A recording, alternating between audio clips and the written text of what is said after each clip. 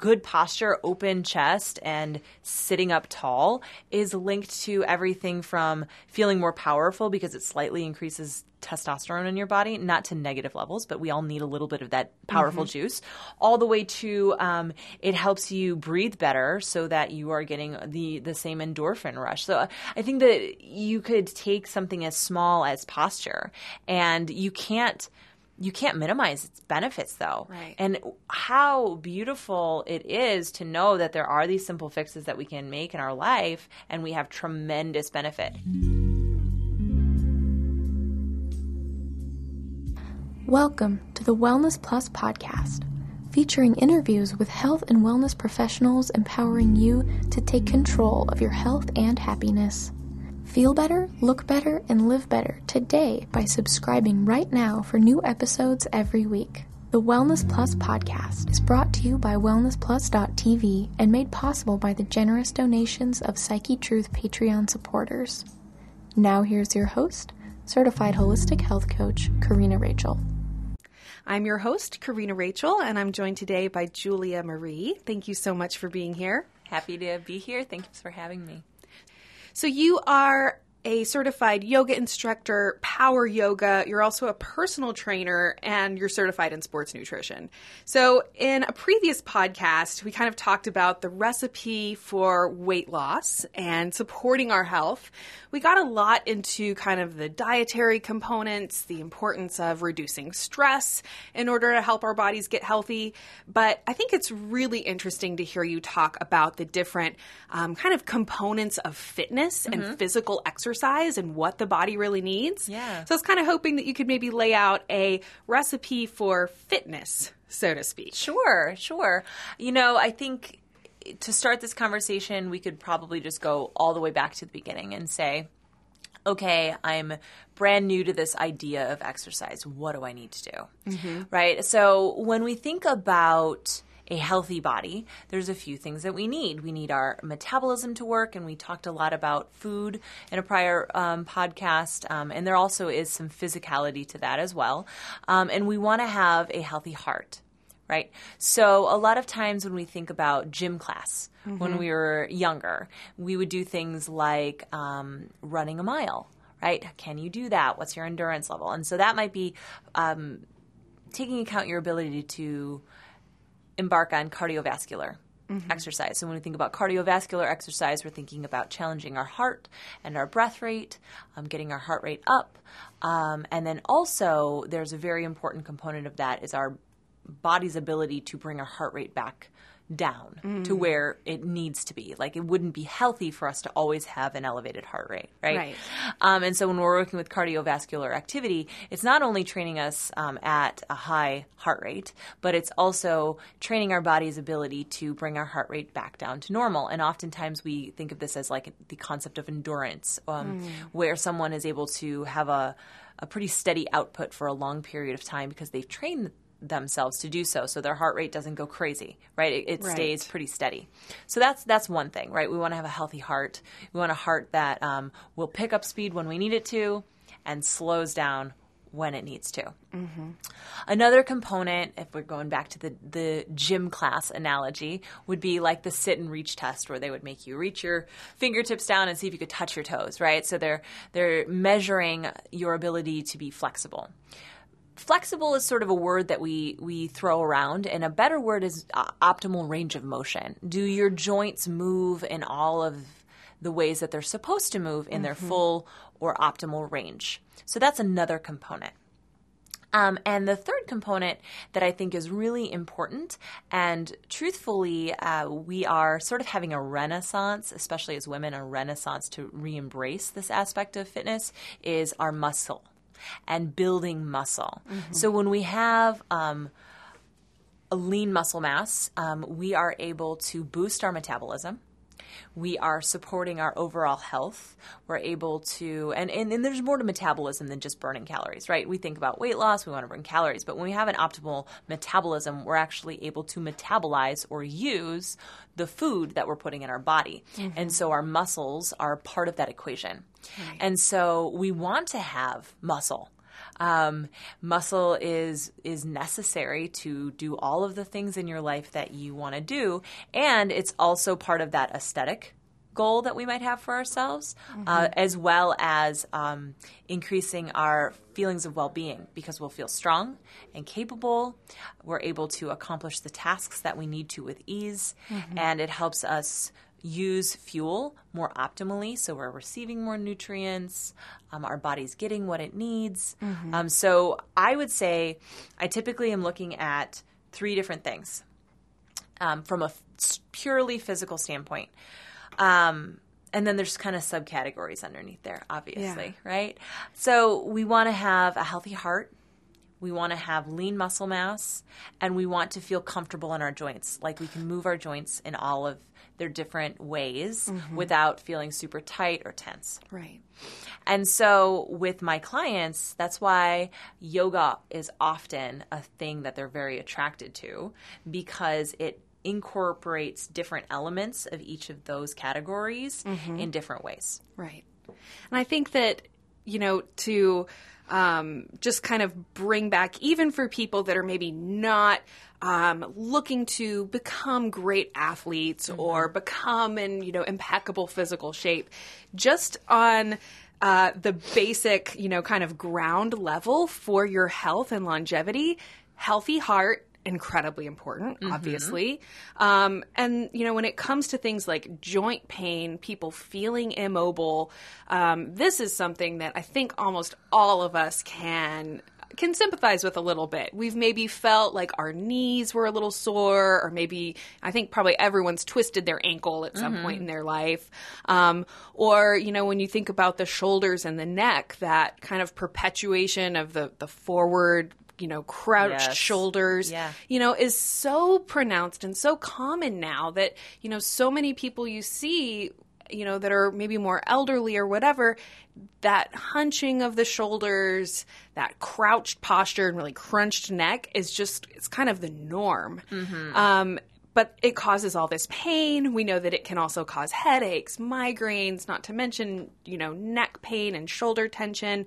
So this idea of like keeping your joints healthy, helping your body stay mobile has so many implications. Even if you're not looking to become extremely athletic, no matter where you're at, that is clearly an important thing to do. Absolutely. To help you stay free from pain, help you, like you were saying, stay able to do the things you want to do. Lift, pick up your kids, lift something up over your head, reach back behind you. I mean, all of these things come back to that concept of mobility and keeping your joints really healthy. Yeah.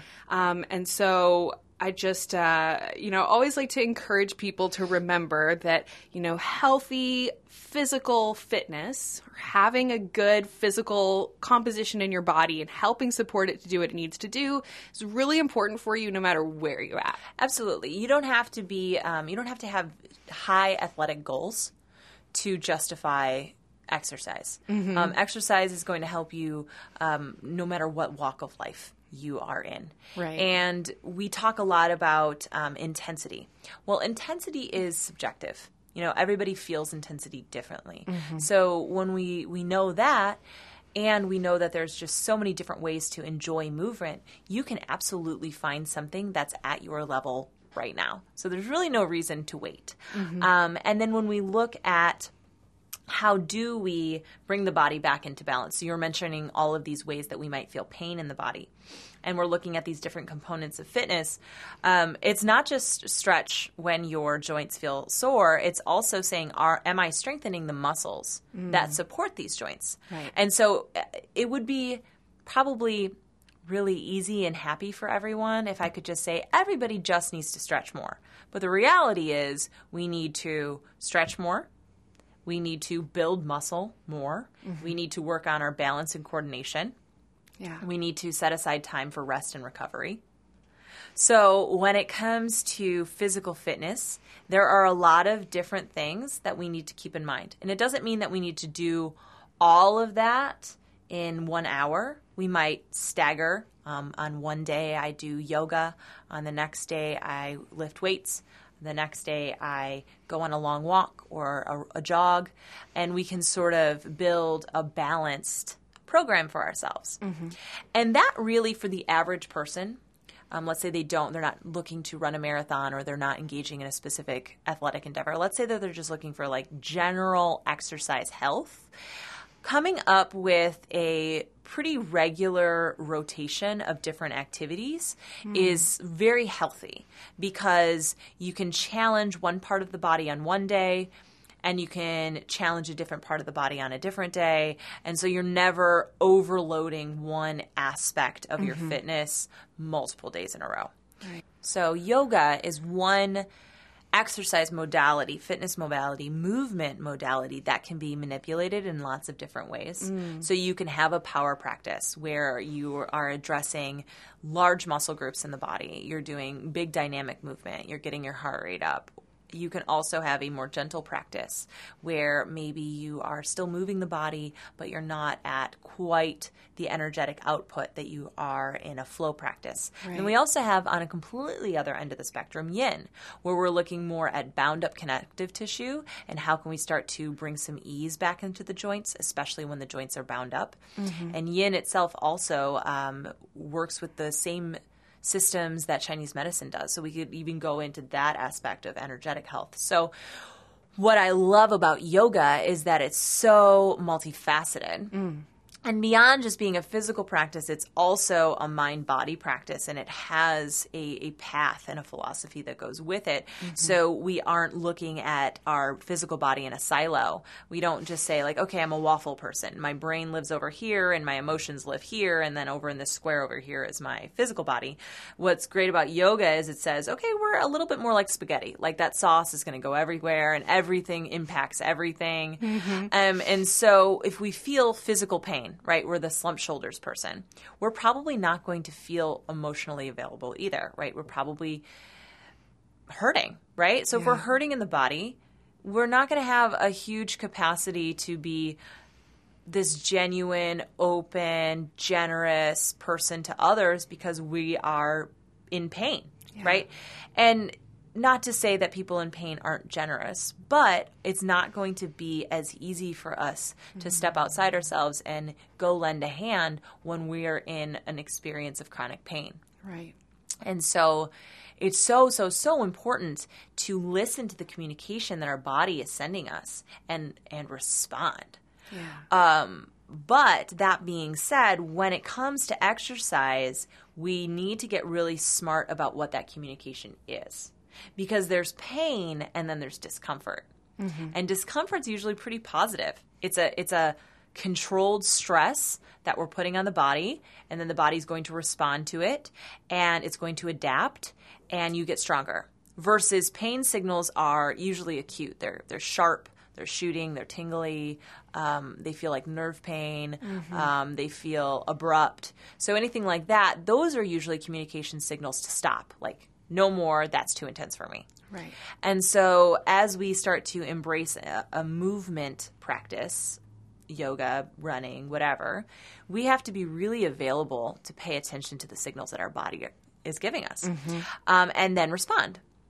When we look at how does a body change, right, there's a few exercise science principles that you can kind of play with. One of them is the principle of adaptation. So the body will adapt to whatever controlled stress you put on it over a period of time. So if you commit to running 2 miles a day, the first day that you run 2 miles, it's going to feel really, really hard. But let's say you've been running 2 miles a day for the last year, all of a sudden 2 miles is like your warm-up because the body has adapted.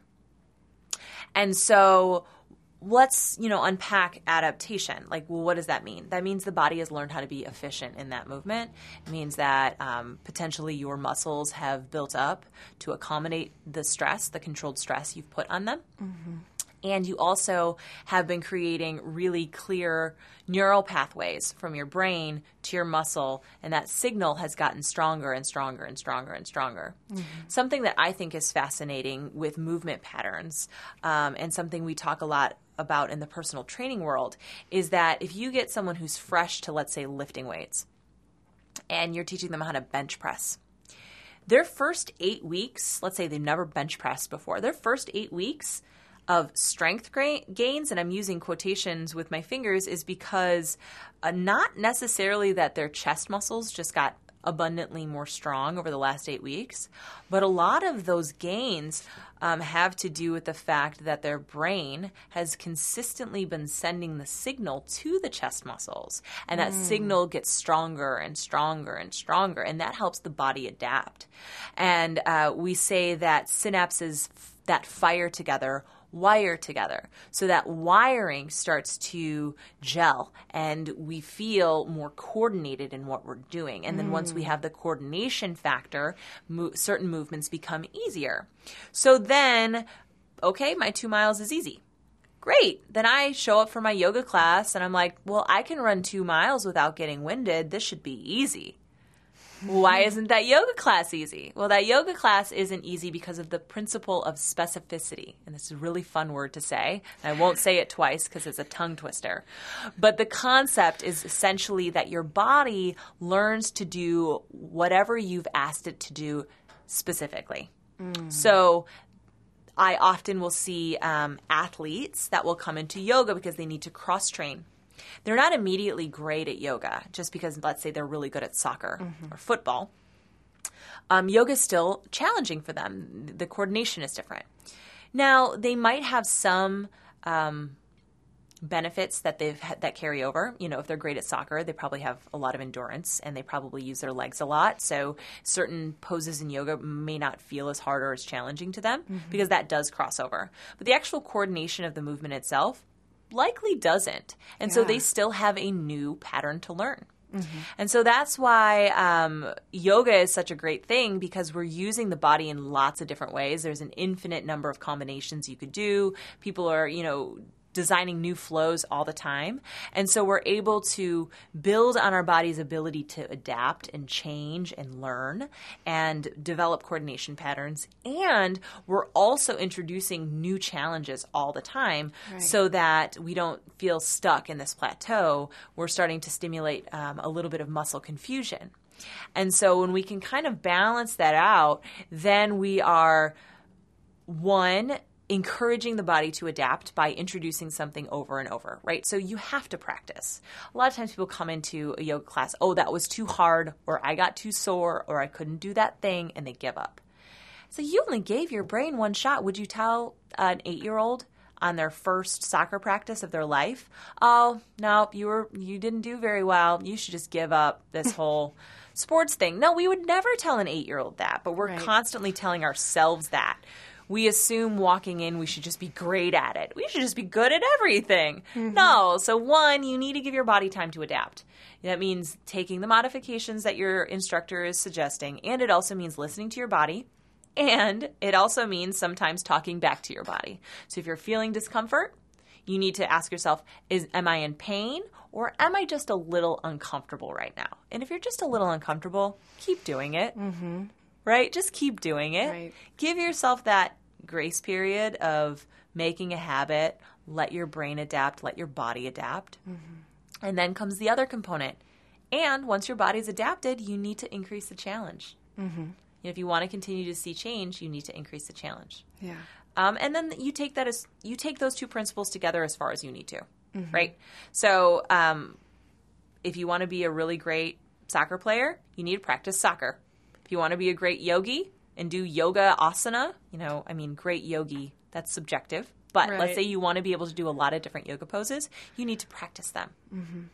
Number one, there are some pretty funny videos out there where they'll take somebody who's like maybe a pro wrestler or a pro football player and put them in ballet class. And you just kind of can really see how you can be incredibly strong, but coming into something that demands just a little bit different coordination or it's just different movements. Sometimes they, have a pretty hilarious go at trying to do this movement. Yeah.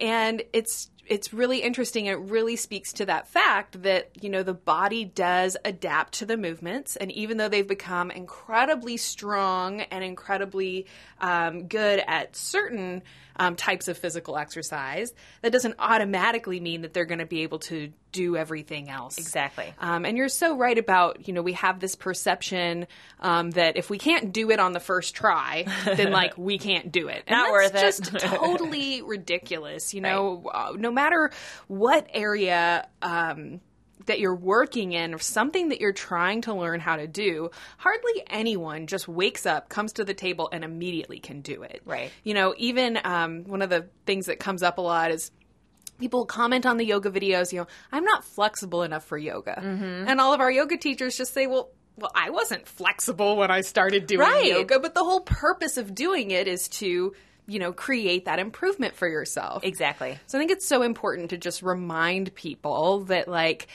you know, it does take a little bit of time. Yes. And then considering those kind of exercise science components, like, hey, your body is going to work to adapt to this movement. Yes. So every time you come back to this movement that was challenging, it's a little bit easier. You know, I think we hear the term muscle memory thrown out, which it's kind of feels that way. Like, hey, your muscles are going to learn this action and it gets easier and easier. And, you know, looking at your 30-day program, I think you can really see how, you know, in creating 30 days of yoga, you were really cognizant of that fact of like helping to give them components that they are going to be able to build their confidence with in the beginning, start getting the muscles used to these movements, starting to help them build that muscle memory, and then balancing these challenging things that are going to be a little difficult with movements that are going to help them build their confidence. And, you know, throughout the 30 days, always giving them a little something new, a little something not new, but a little something familiar. Yeah. So giving them something a little familiar and a little something new to help kind of create that synergy of the body adapting and getting better at the movements, but then also knowing that if you really want to create change for the body, losing weight or gaining muscle or whatever, you've also got to throw in that element of challenge and newness. And I just, you know, really try to encourage people when they do seem frustrated by a new thing they're doing or trying to learn, that like, hey, it's totally okay to feel frustrated at the beginning.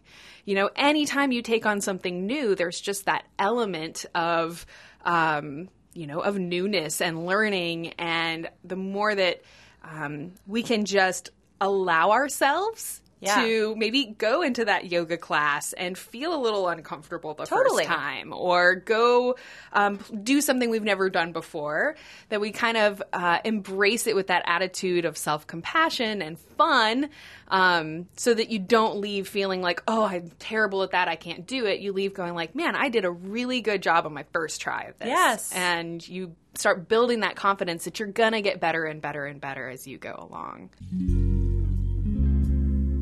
We'd like to briefly interrupt this interview to remind you that this podcast was made possible by listeners just like you.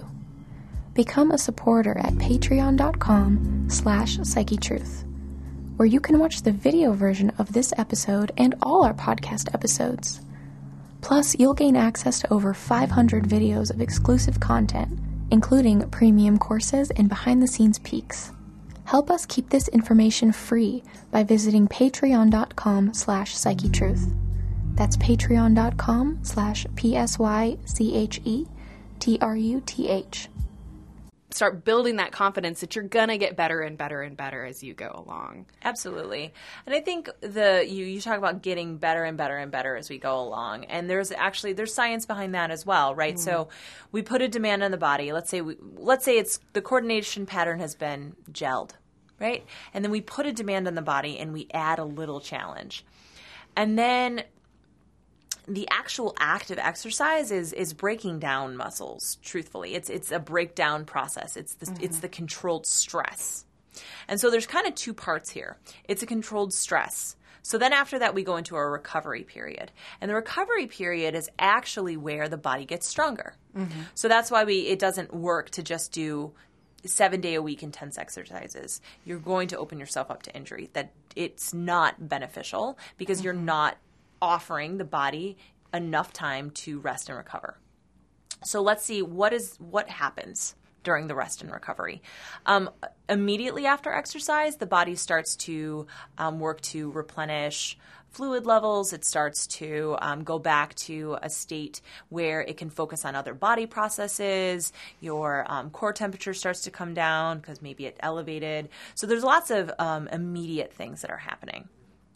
But just on the strength building side of things, it's sort of like your brain says, that body did something really hard. And so I need to be prepared for the next time that body asks me to do this thing. So you know what I'm going to do? I'm going to make it just a little bit stronger. Nice. Now, it doesn't make it a lot stronger. You know, we don't go from being able to not do a down dog to just doing our first crow and just like that. But it'll say, I'm going to make it a little stronger because I want to be prepared the next time that demand is placed on me.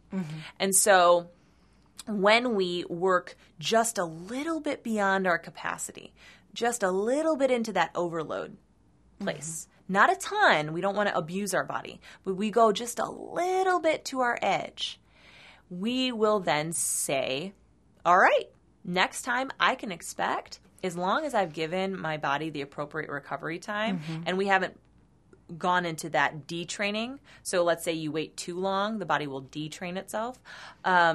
We wait the appropriate amount of time, we try it again. We should feel as capable, if not a little bit more. You know, there's always external circumstances, what we eat that day, how did we sleep.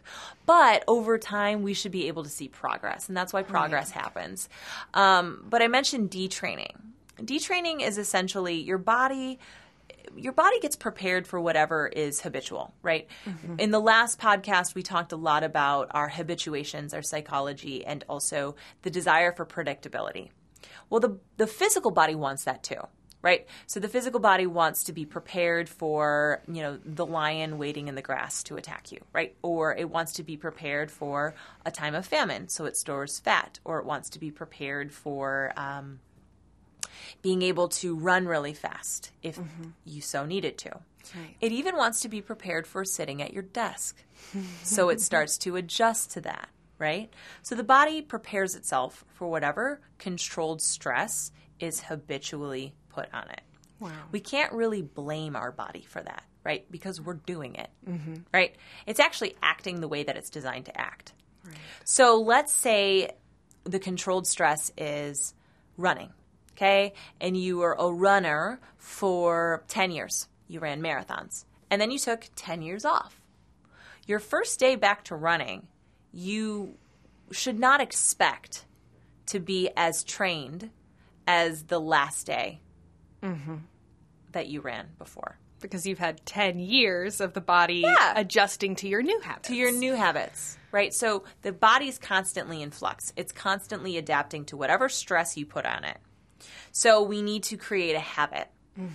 I talked in the previous podcast about this idea of slingshotting.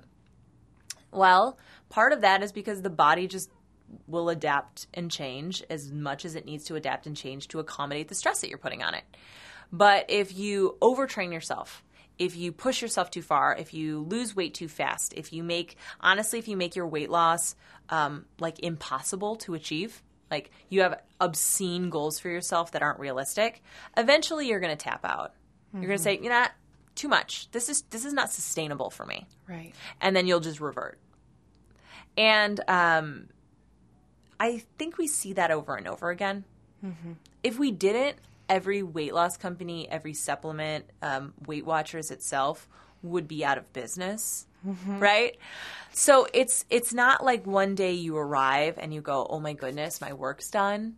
I no longer have to take care of my body. Exercise is no longer something I have to do.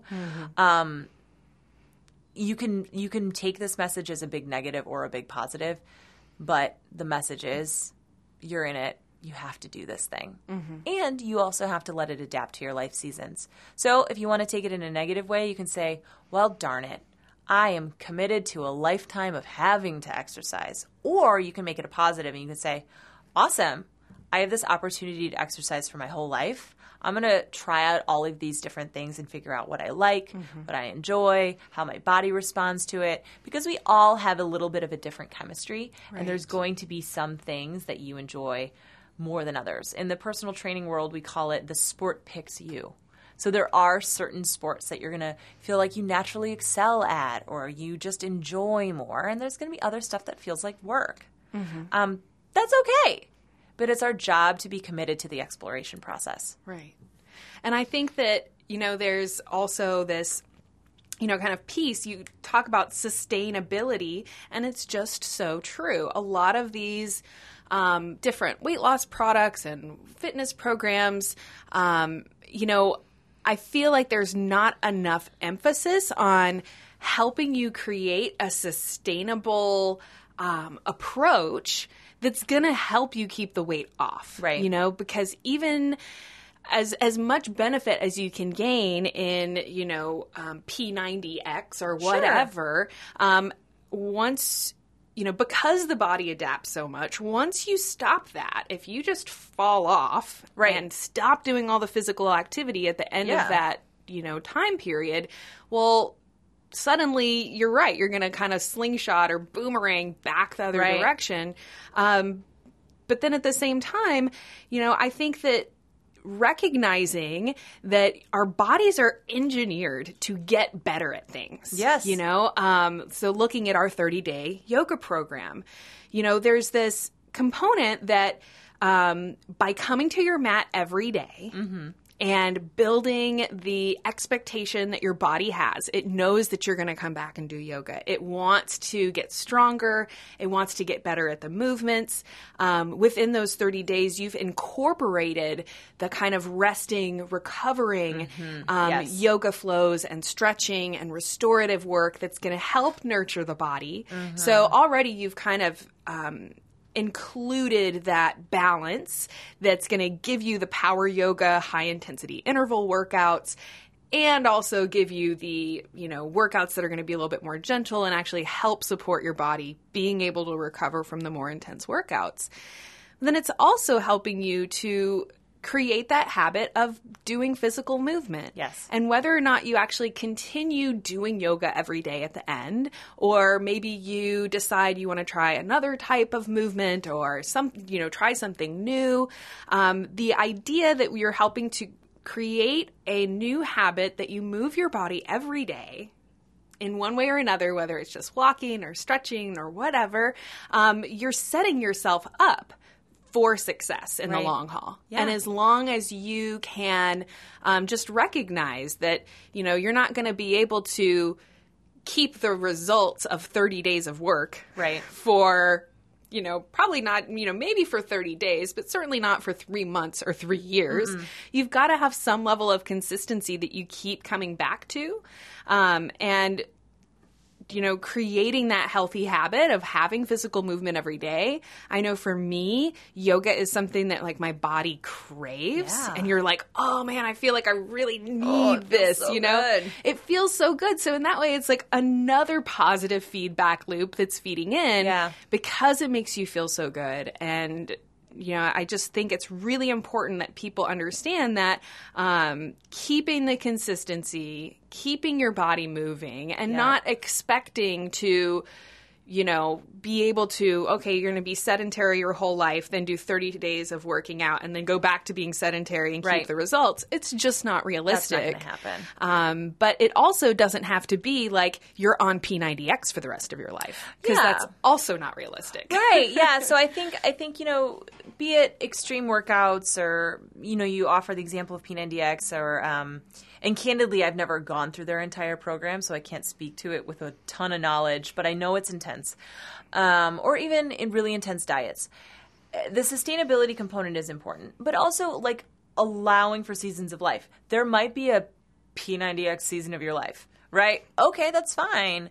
But identifying the movement patterns, and you were talking about I just crave yoga, identifying the movement patterns that you're going to look forward to is really helpful in that sustainability habit building. And so something I love about the videos we do together is we talk a little bit about how long should this thing be, right? So we do have some videos that are 45 minutes or even an hour, but so often we strike that like 25-minute mark because if you're tuning into a video, you probably don't have the time, right? But you also want to be able to keep up the habit.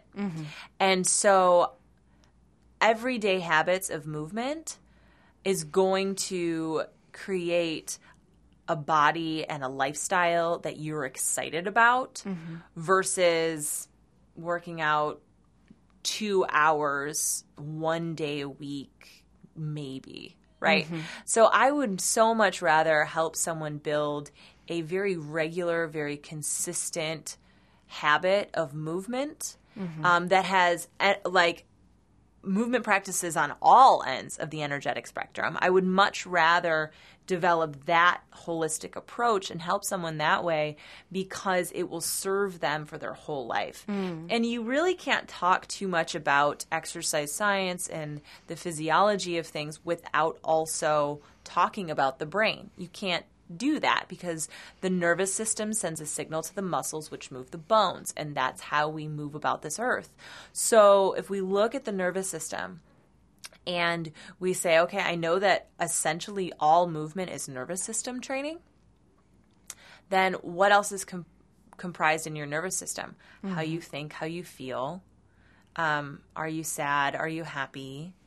Are you get up and go, or are you resting and digesting? Right? So we can't just say, oh, this is one half of me, it's another half of me. No, they go together. And so we talked a little bit about the happiness factor on the last podcast, and I think on a real level with the physical body, the happiness factor also plays a part, especially if we want to build healthy habits that we're doing day in and day out.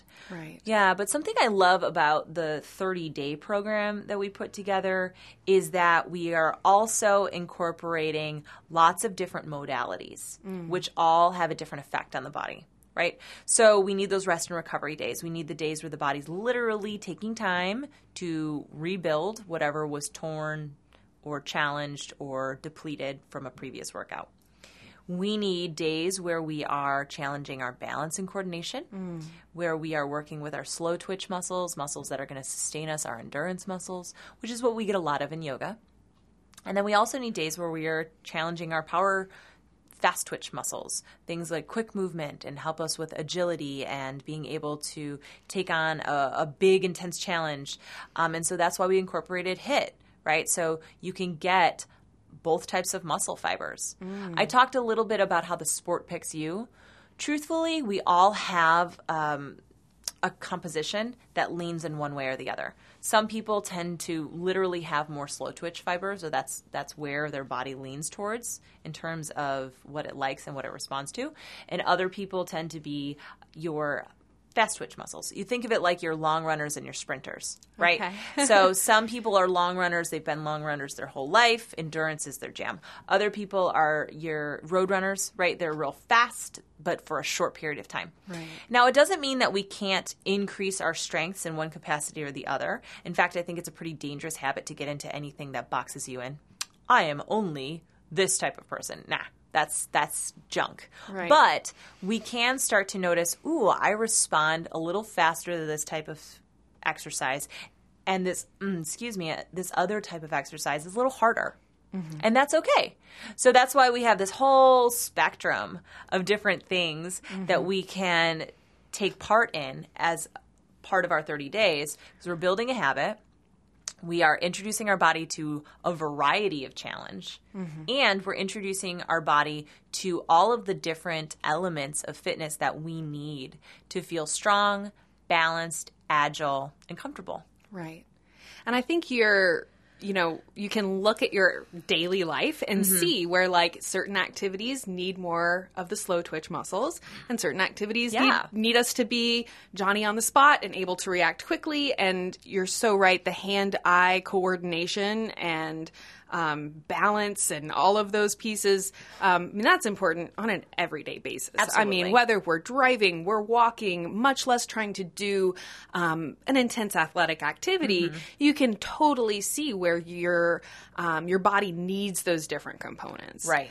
And largely, you know, there's, I think, a lack of, really approaching the holistic approach that way, you know, and you look at a lot of different programs and fitness modalities, so to speak, and it feels like it's all one thing, like it's all cardio or it's all strength or it's all that. And that has been just kind of a recurring issue that, you know, people who are working too much in just strength building and weight training lose their mobility. Right. Or people that are, you know, just working in, you know, whatever, one part of the body or one part of the muscle group, the weakness in the other parts of the body starts to like show up in these different ways. Yeah. You know, so coming back to yoga as such a fantastic, like a holistic approach because it hits all of those different elements. And then as you were kind of alluding to, even within yoga as kind of a little umbrella, there's all these little branches that kind of stem out so that you can find the specific type of yoga or workout or exercise that feels best to you, that feels, you know, easy or doable or whatever, you know, where there's certain things that to me just seem, you know, too scary or overwhelming, that we just like kind of move towards the things that we gravitate towards. And you kind of let your body almost guide you to that type of movement, whether it's, you know, dance, martial arts, yoga, running, swimming. There's just so many different things that kind of allow you to, you know, be more focused on one of those areas or whatever. And I just really try to encourage people to mix up their fitness routine and not just always be doing one thing. Or if you're going to just always do one thing, let it be yoga. Yeah, well, I mean, that's the beautiful thing about yoga is like you get a lot under one umbrella. And yoga is a philosophy, right? So it has asana, the physical practice, as a component of it. And when we look at asana, what the yoga philosophy tells us is that the seat, asana, the pose, should be steady and comfortable. But then you look at like a complicated pose like crow. What is steady or comfortable about that pose, right? But what's the point? The point is that we learn to get comfortable with discomfort so that we break through and we can get clear with our mind. So let's say it's something you love to do. Horseback riding, okay? Riding a horse, the first few times you do it, you are uncomfortable. Your inner thighs hurt. You probably don't have the right gait with your horse. Your butt probably hurts. But you feel exhilarated when you're done. And if it's that thing that you love, you're willing to sort of take on that discomfort because you had a positive experience. Right. And so I think there's a lot of truth to find something that you really enjoy, but there is an exploration process because if you don't give something the good old college try, like if you don't actually go back and do something and try it wholeheartedly, you might be missing out on so much pleasure that's available on the other side of discomfort. Right. And that's what yoga offers us. Yoga offers us this idea that if you can just sit with, not pain, right? A pain is acute. Pain is sharp. Pain is overwhelming. Pain is something you can't breathe through. Discomfort is something you can breathe through. And so if you're approaching discomfort and you can breathe through it and you can have patience and you can commit to a 30-day challenge or whatever it is that you've set for yourself, there's this hope that there is pleasure on the other side of it, that it reduces the suffering, right? Right. So be it horseback riding or tennis or swimming, the first few times you do anything, it's going to be uncomfortable. And we have to allow ourselves, will ourselves, permit ourselves to stick with it. And that's why it's okay to be, you know, sort of the baby giraffe stumbling about in yoga. Like, I hope that you give yourself the grace to do that. And maybe understanding some of the exercise science behind it will give you the peace of mind you need to remind yourself that, oh, I'm having a human experience right now. This is a brand new movement to me. I don't have that movement pattern gelled in my mind yet. Right. So I can expect a few things. I can expect to feel clumsy. I can expect to be a little uncertain. I can expect to be sore tomorrow. I can expect to be sore in places that I've never been sore before. So I'm sort of confused, right? I can also expect that if I continue to do this thing and I continue to offer my body rest and offer my body challenge, I will get better. Yeah. And it will feel better. It will feel easier. And so sometimes just knowing straight up the science behind it, it gives us peace of mind to remember, oh, I'm human. I'm a human being with a physical body having a very normal, natural human experience to a new set of movements. Right. The podcast you are listening to was brought to you by WellnessPlus.tv, a subscription service empowering you with everything you need to take control of your health and happiness. Sign up for your free trial today to watch the video version of this episode and all our podcast episodes. Plus, you'll gain access to our extensive library, including hundreds of follow-along yoga and fitness courses, massage therapy tutorials, weight loss information, guided meditations, educational health videos, and so much more. Feel better, look better, and live better today by visiting wellnessplus.tv. I'm a human being with a physical body having a very normal, natural human experience to a new set of movements. Right. That's it. And you're so right that it is perfectly natural to feel a little uncomfortable or a little fearful trying something new. Totally.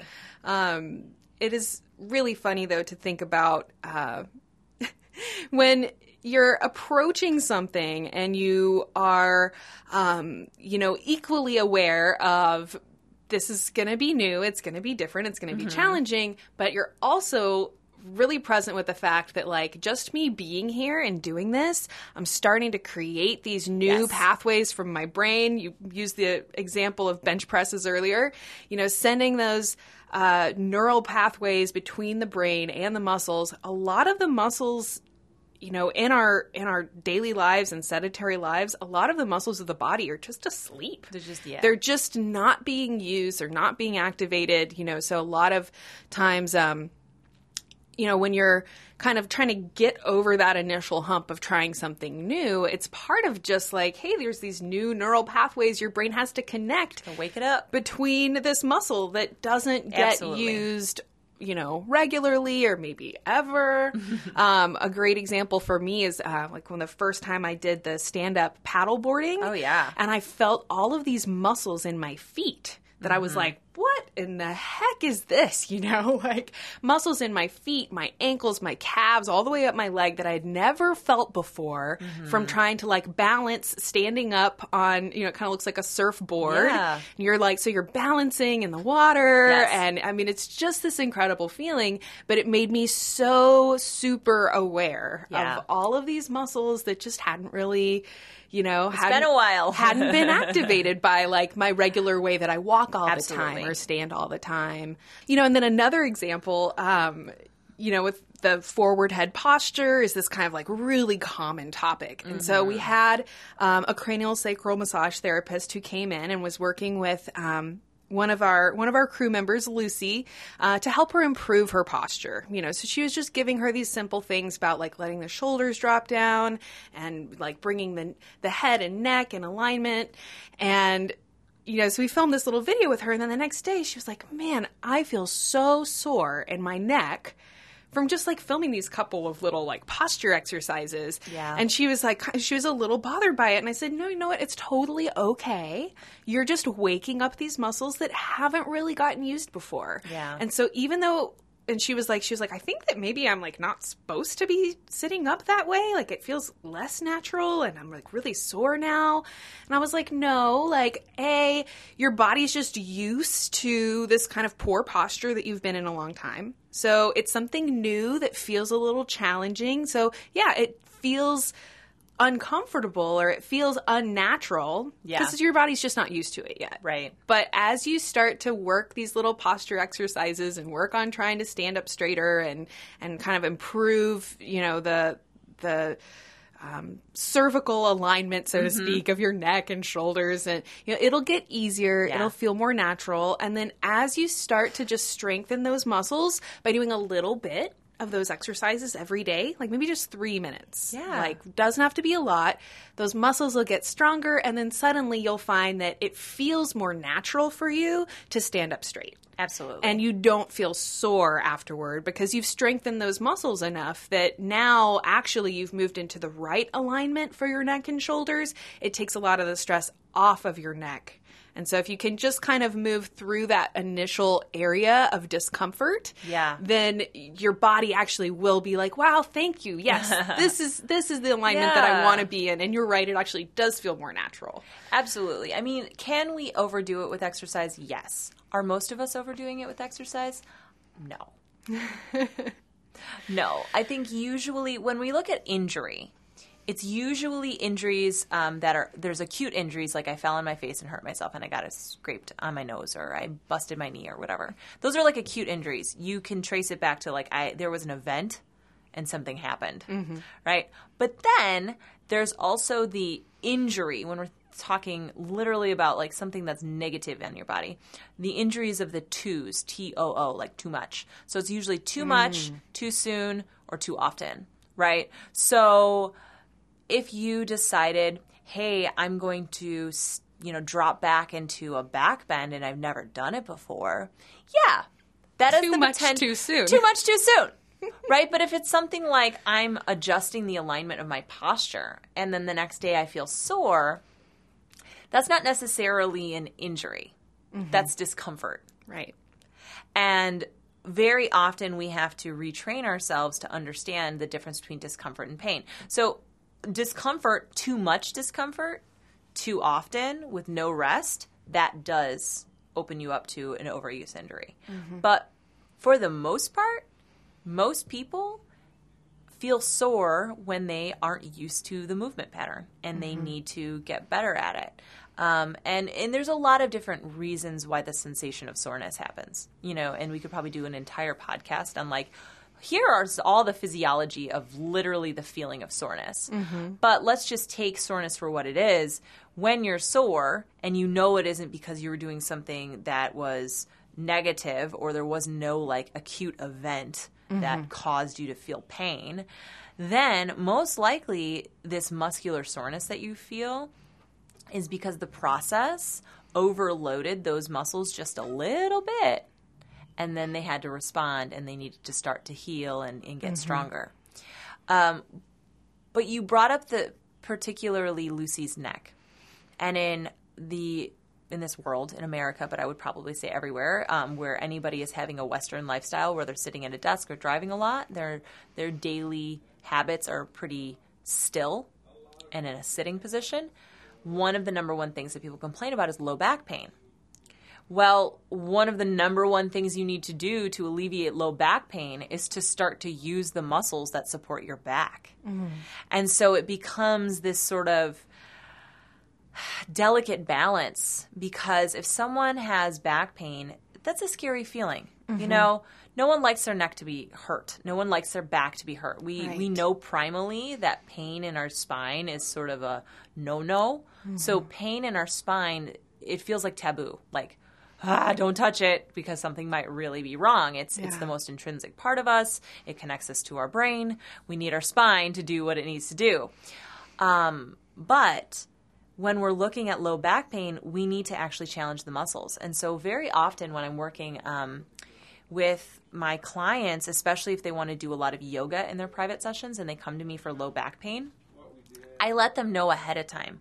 For me to help you get rid of your low back pain, I'm going to have to ask you to use muscles near your back. And those muscles might get sore. And you might feel uncomfortable or even a little nervous because those muscles are sore. You haven't used them for a while, and you're sitting in this habituation, this pattern of back soreness. And that's kind of an uncomfortable place to be.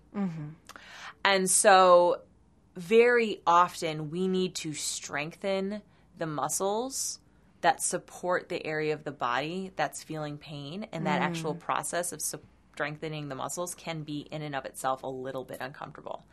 And yoga is a really great tool for starting to understand our threshold for discomfort. So what I often tell my clients is if you can't breathe through it, don't do it. If you can't breathe through it, don't do it. That's like one metric. Yeah. If your breath is free and easy, things are okay, you can exhale, or even if you're struggling for breath, but you know that if you stopped, you could catch your breath and the pain would go away, like you're probably in an okay place. But if you hit something or you do a movement that causes you to suck in air and hold it, usually that's a good indicator that this is something that might be a little too intense. Yeah. You know, and there's always variables, obviously. But if we wanted to look for a general rule of thumb, if you cannot breathe through it, do not do it. If you can breathe through it, but you're uncomfortable, know that you may not actually be experiencing quote unquote acute pain, but rather the discomfort of working your muscles. Yeah. Yeah. And I think that for, for people who are approaching something new or maybe approaching yoga, that's a really great kind of recommendation and just kind of a guideline to keep in mind as you're going. And I think that realistically speaking, you could kind of convey that out into, a broader philosophy on life, so to speak. Like your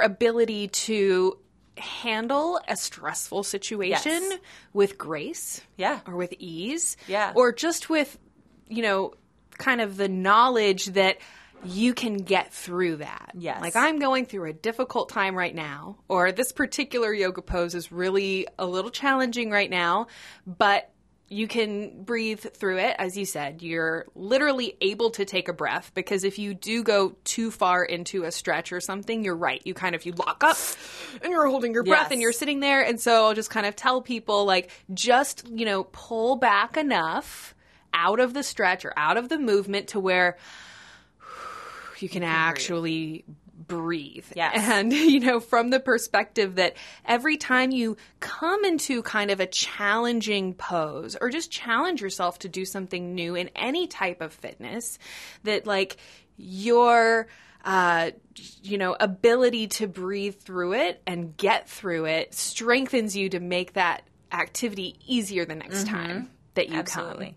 And from the perspective that, yoga helps us learn how to handle stressful situations. Yeah. I can see that in so many different ways, and I really do find myself coming back to that, can I breathe through this, or do I need to exit this situation? Right. And from things like, road rage or stress at work or whatever, by and large, you can breathe through it. And so I just kind of even like remember those little cues that I hear in yoga class, like breathe deeply, relax your face. And almost every time I think about it, I'll notice that like I'm furrowing my eyebrows or I'm clenching my teeth and I'm like, relax your face, Karina. This is okay. And then suddenly you realize like how much of our stress and our pain is actually coming from our own holding our breath and holding tightness. And you start to realize that like, oh, I can actually handle this stress or handle this difficult pose or keep running whatever it is, if I just breathe. For sure. If I just take a second to like let myself recognize that I'm feeling overloaded right now and this is a little uncomfortable or feels a little difficult, but hey, there actually is something I can do to make this a little easier. Absolutely.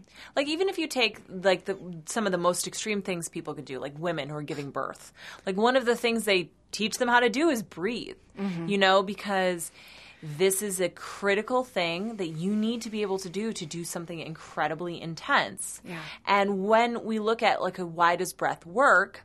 Well, breath is one of the only things we have in our body, not the only things, but something that is pretty pronounced that lives on both sides of our nervous system. Yeah.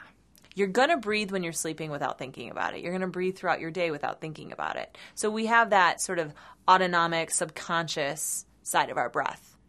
Thank God we do, because we wouldn't get through our day if we constantly had to think inhale, exhale. Mm-hmm. But also, our breath is something that we can consciously control.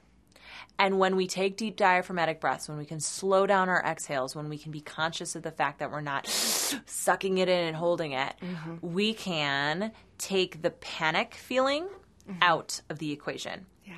When we are in a situation where we are not capable of doing that, it is a very clear message that this is something you need to remove yourself from or reduce or take away.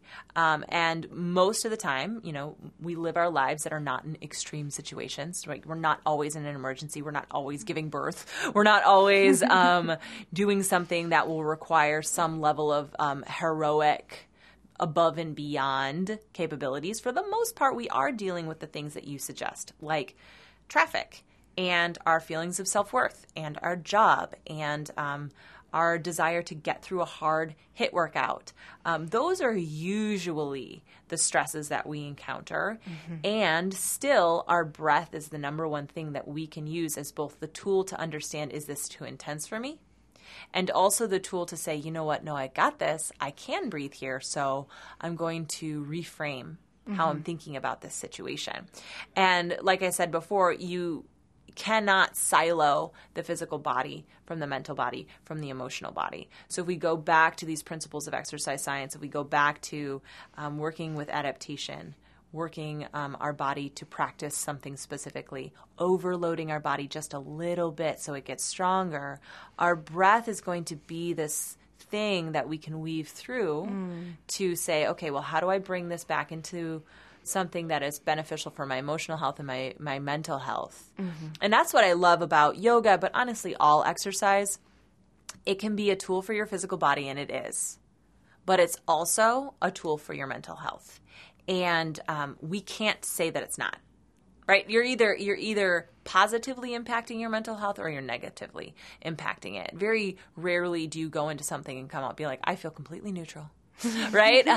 So if you go into a workout and your intention is to abuse your body because you are upset because you ate a bag of cookies, you're going to come out probably feeling the same level of shame or intensity around it. If you go into an exercise and you say, all right, I'm going to try to have a positive attitude about this. I'm not doing this because I hate myself. I'm doing this because I love myself.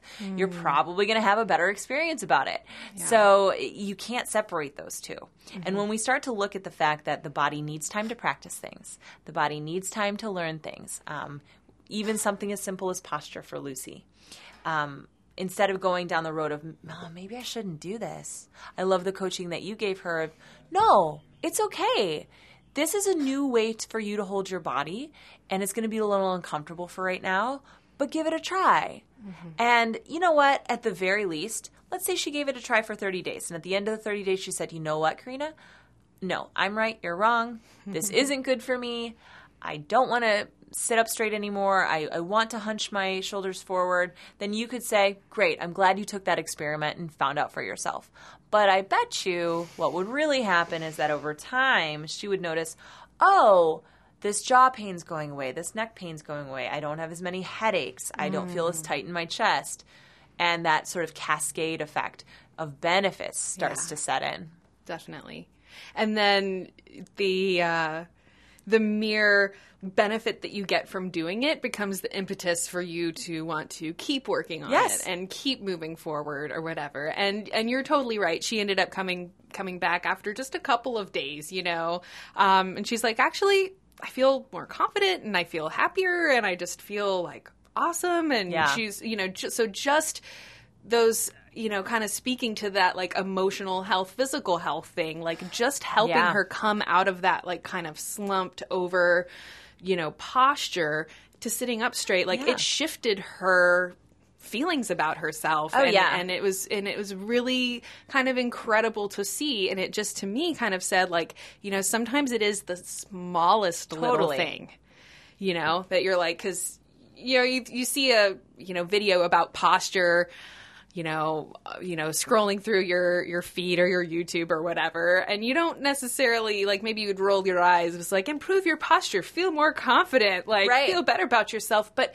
it really does. It totally works. It really does. That would be a really interesting, I bet you could do an entire hour podcast just on the chemistry, literally the chemistry of good posture, not just for pain relief in the physical body, but good posture, open chest, and sitting up tall is linked to everything from feeling more powerful because it slightly increases testosterone in your body, not to negative levels, but we all need a little bit of that powerful juice, all the way to it helps you breathe better so that you are getting the same endorphin rush. So I think that you could take something as small as posture, and you can't minimize its benefits, though. Right. And how beautiful it is to know that there are these simple fixes that we can make in our life, and we have tremendous benefit. If the only way to get big benefit in our life was to do something difficult or huge, no, we'd never do it. So it's really nice to know that, like, it's simple things like eat your vegetables, sit up straight, exercise more than once, try something more than once, watch the video twice, little tiny things like that add up. Definitely. Well, Julia, I just want to thank you so much for being here today and sharing all of this with us. And I think we came up with 3 or 4 different topics just here while we were talking. I know, right? We'll have to come back in. I'm definitely excited to have you on the program again. And I just want to thank you so much for sharing this time with us. It was my pleasure. Thanks for having me. Definitely. I want to thank all of you for listening. I truly hope that this has been an enlightening conversation, and I hope that it has encouraged you to just come out of your comfort zone a little bit, get a little bit more physical activity in your day. You can keep your eyes peeled for Julia's 30 Days of Yoga for Weight Loss program, which will be coming out soon on wellnessplus.tv. And we also have a lot of other workout videos, fitness videos, and so much different information for you over on wellnessplus.tv. So whichever fitness or health goals you might have, we are definitely trying to help you reach them. So I want to thank you again for listening. I hope you have a wonderful rest of your day, and I look forward to joining you again for another edition of the Wellness Plus podcast. Thank you so much. The Wellness Plus podcast. Copyright 2018. Target Public Media, LLC. All rights reserved.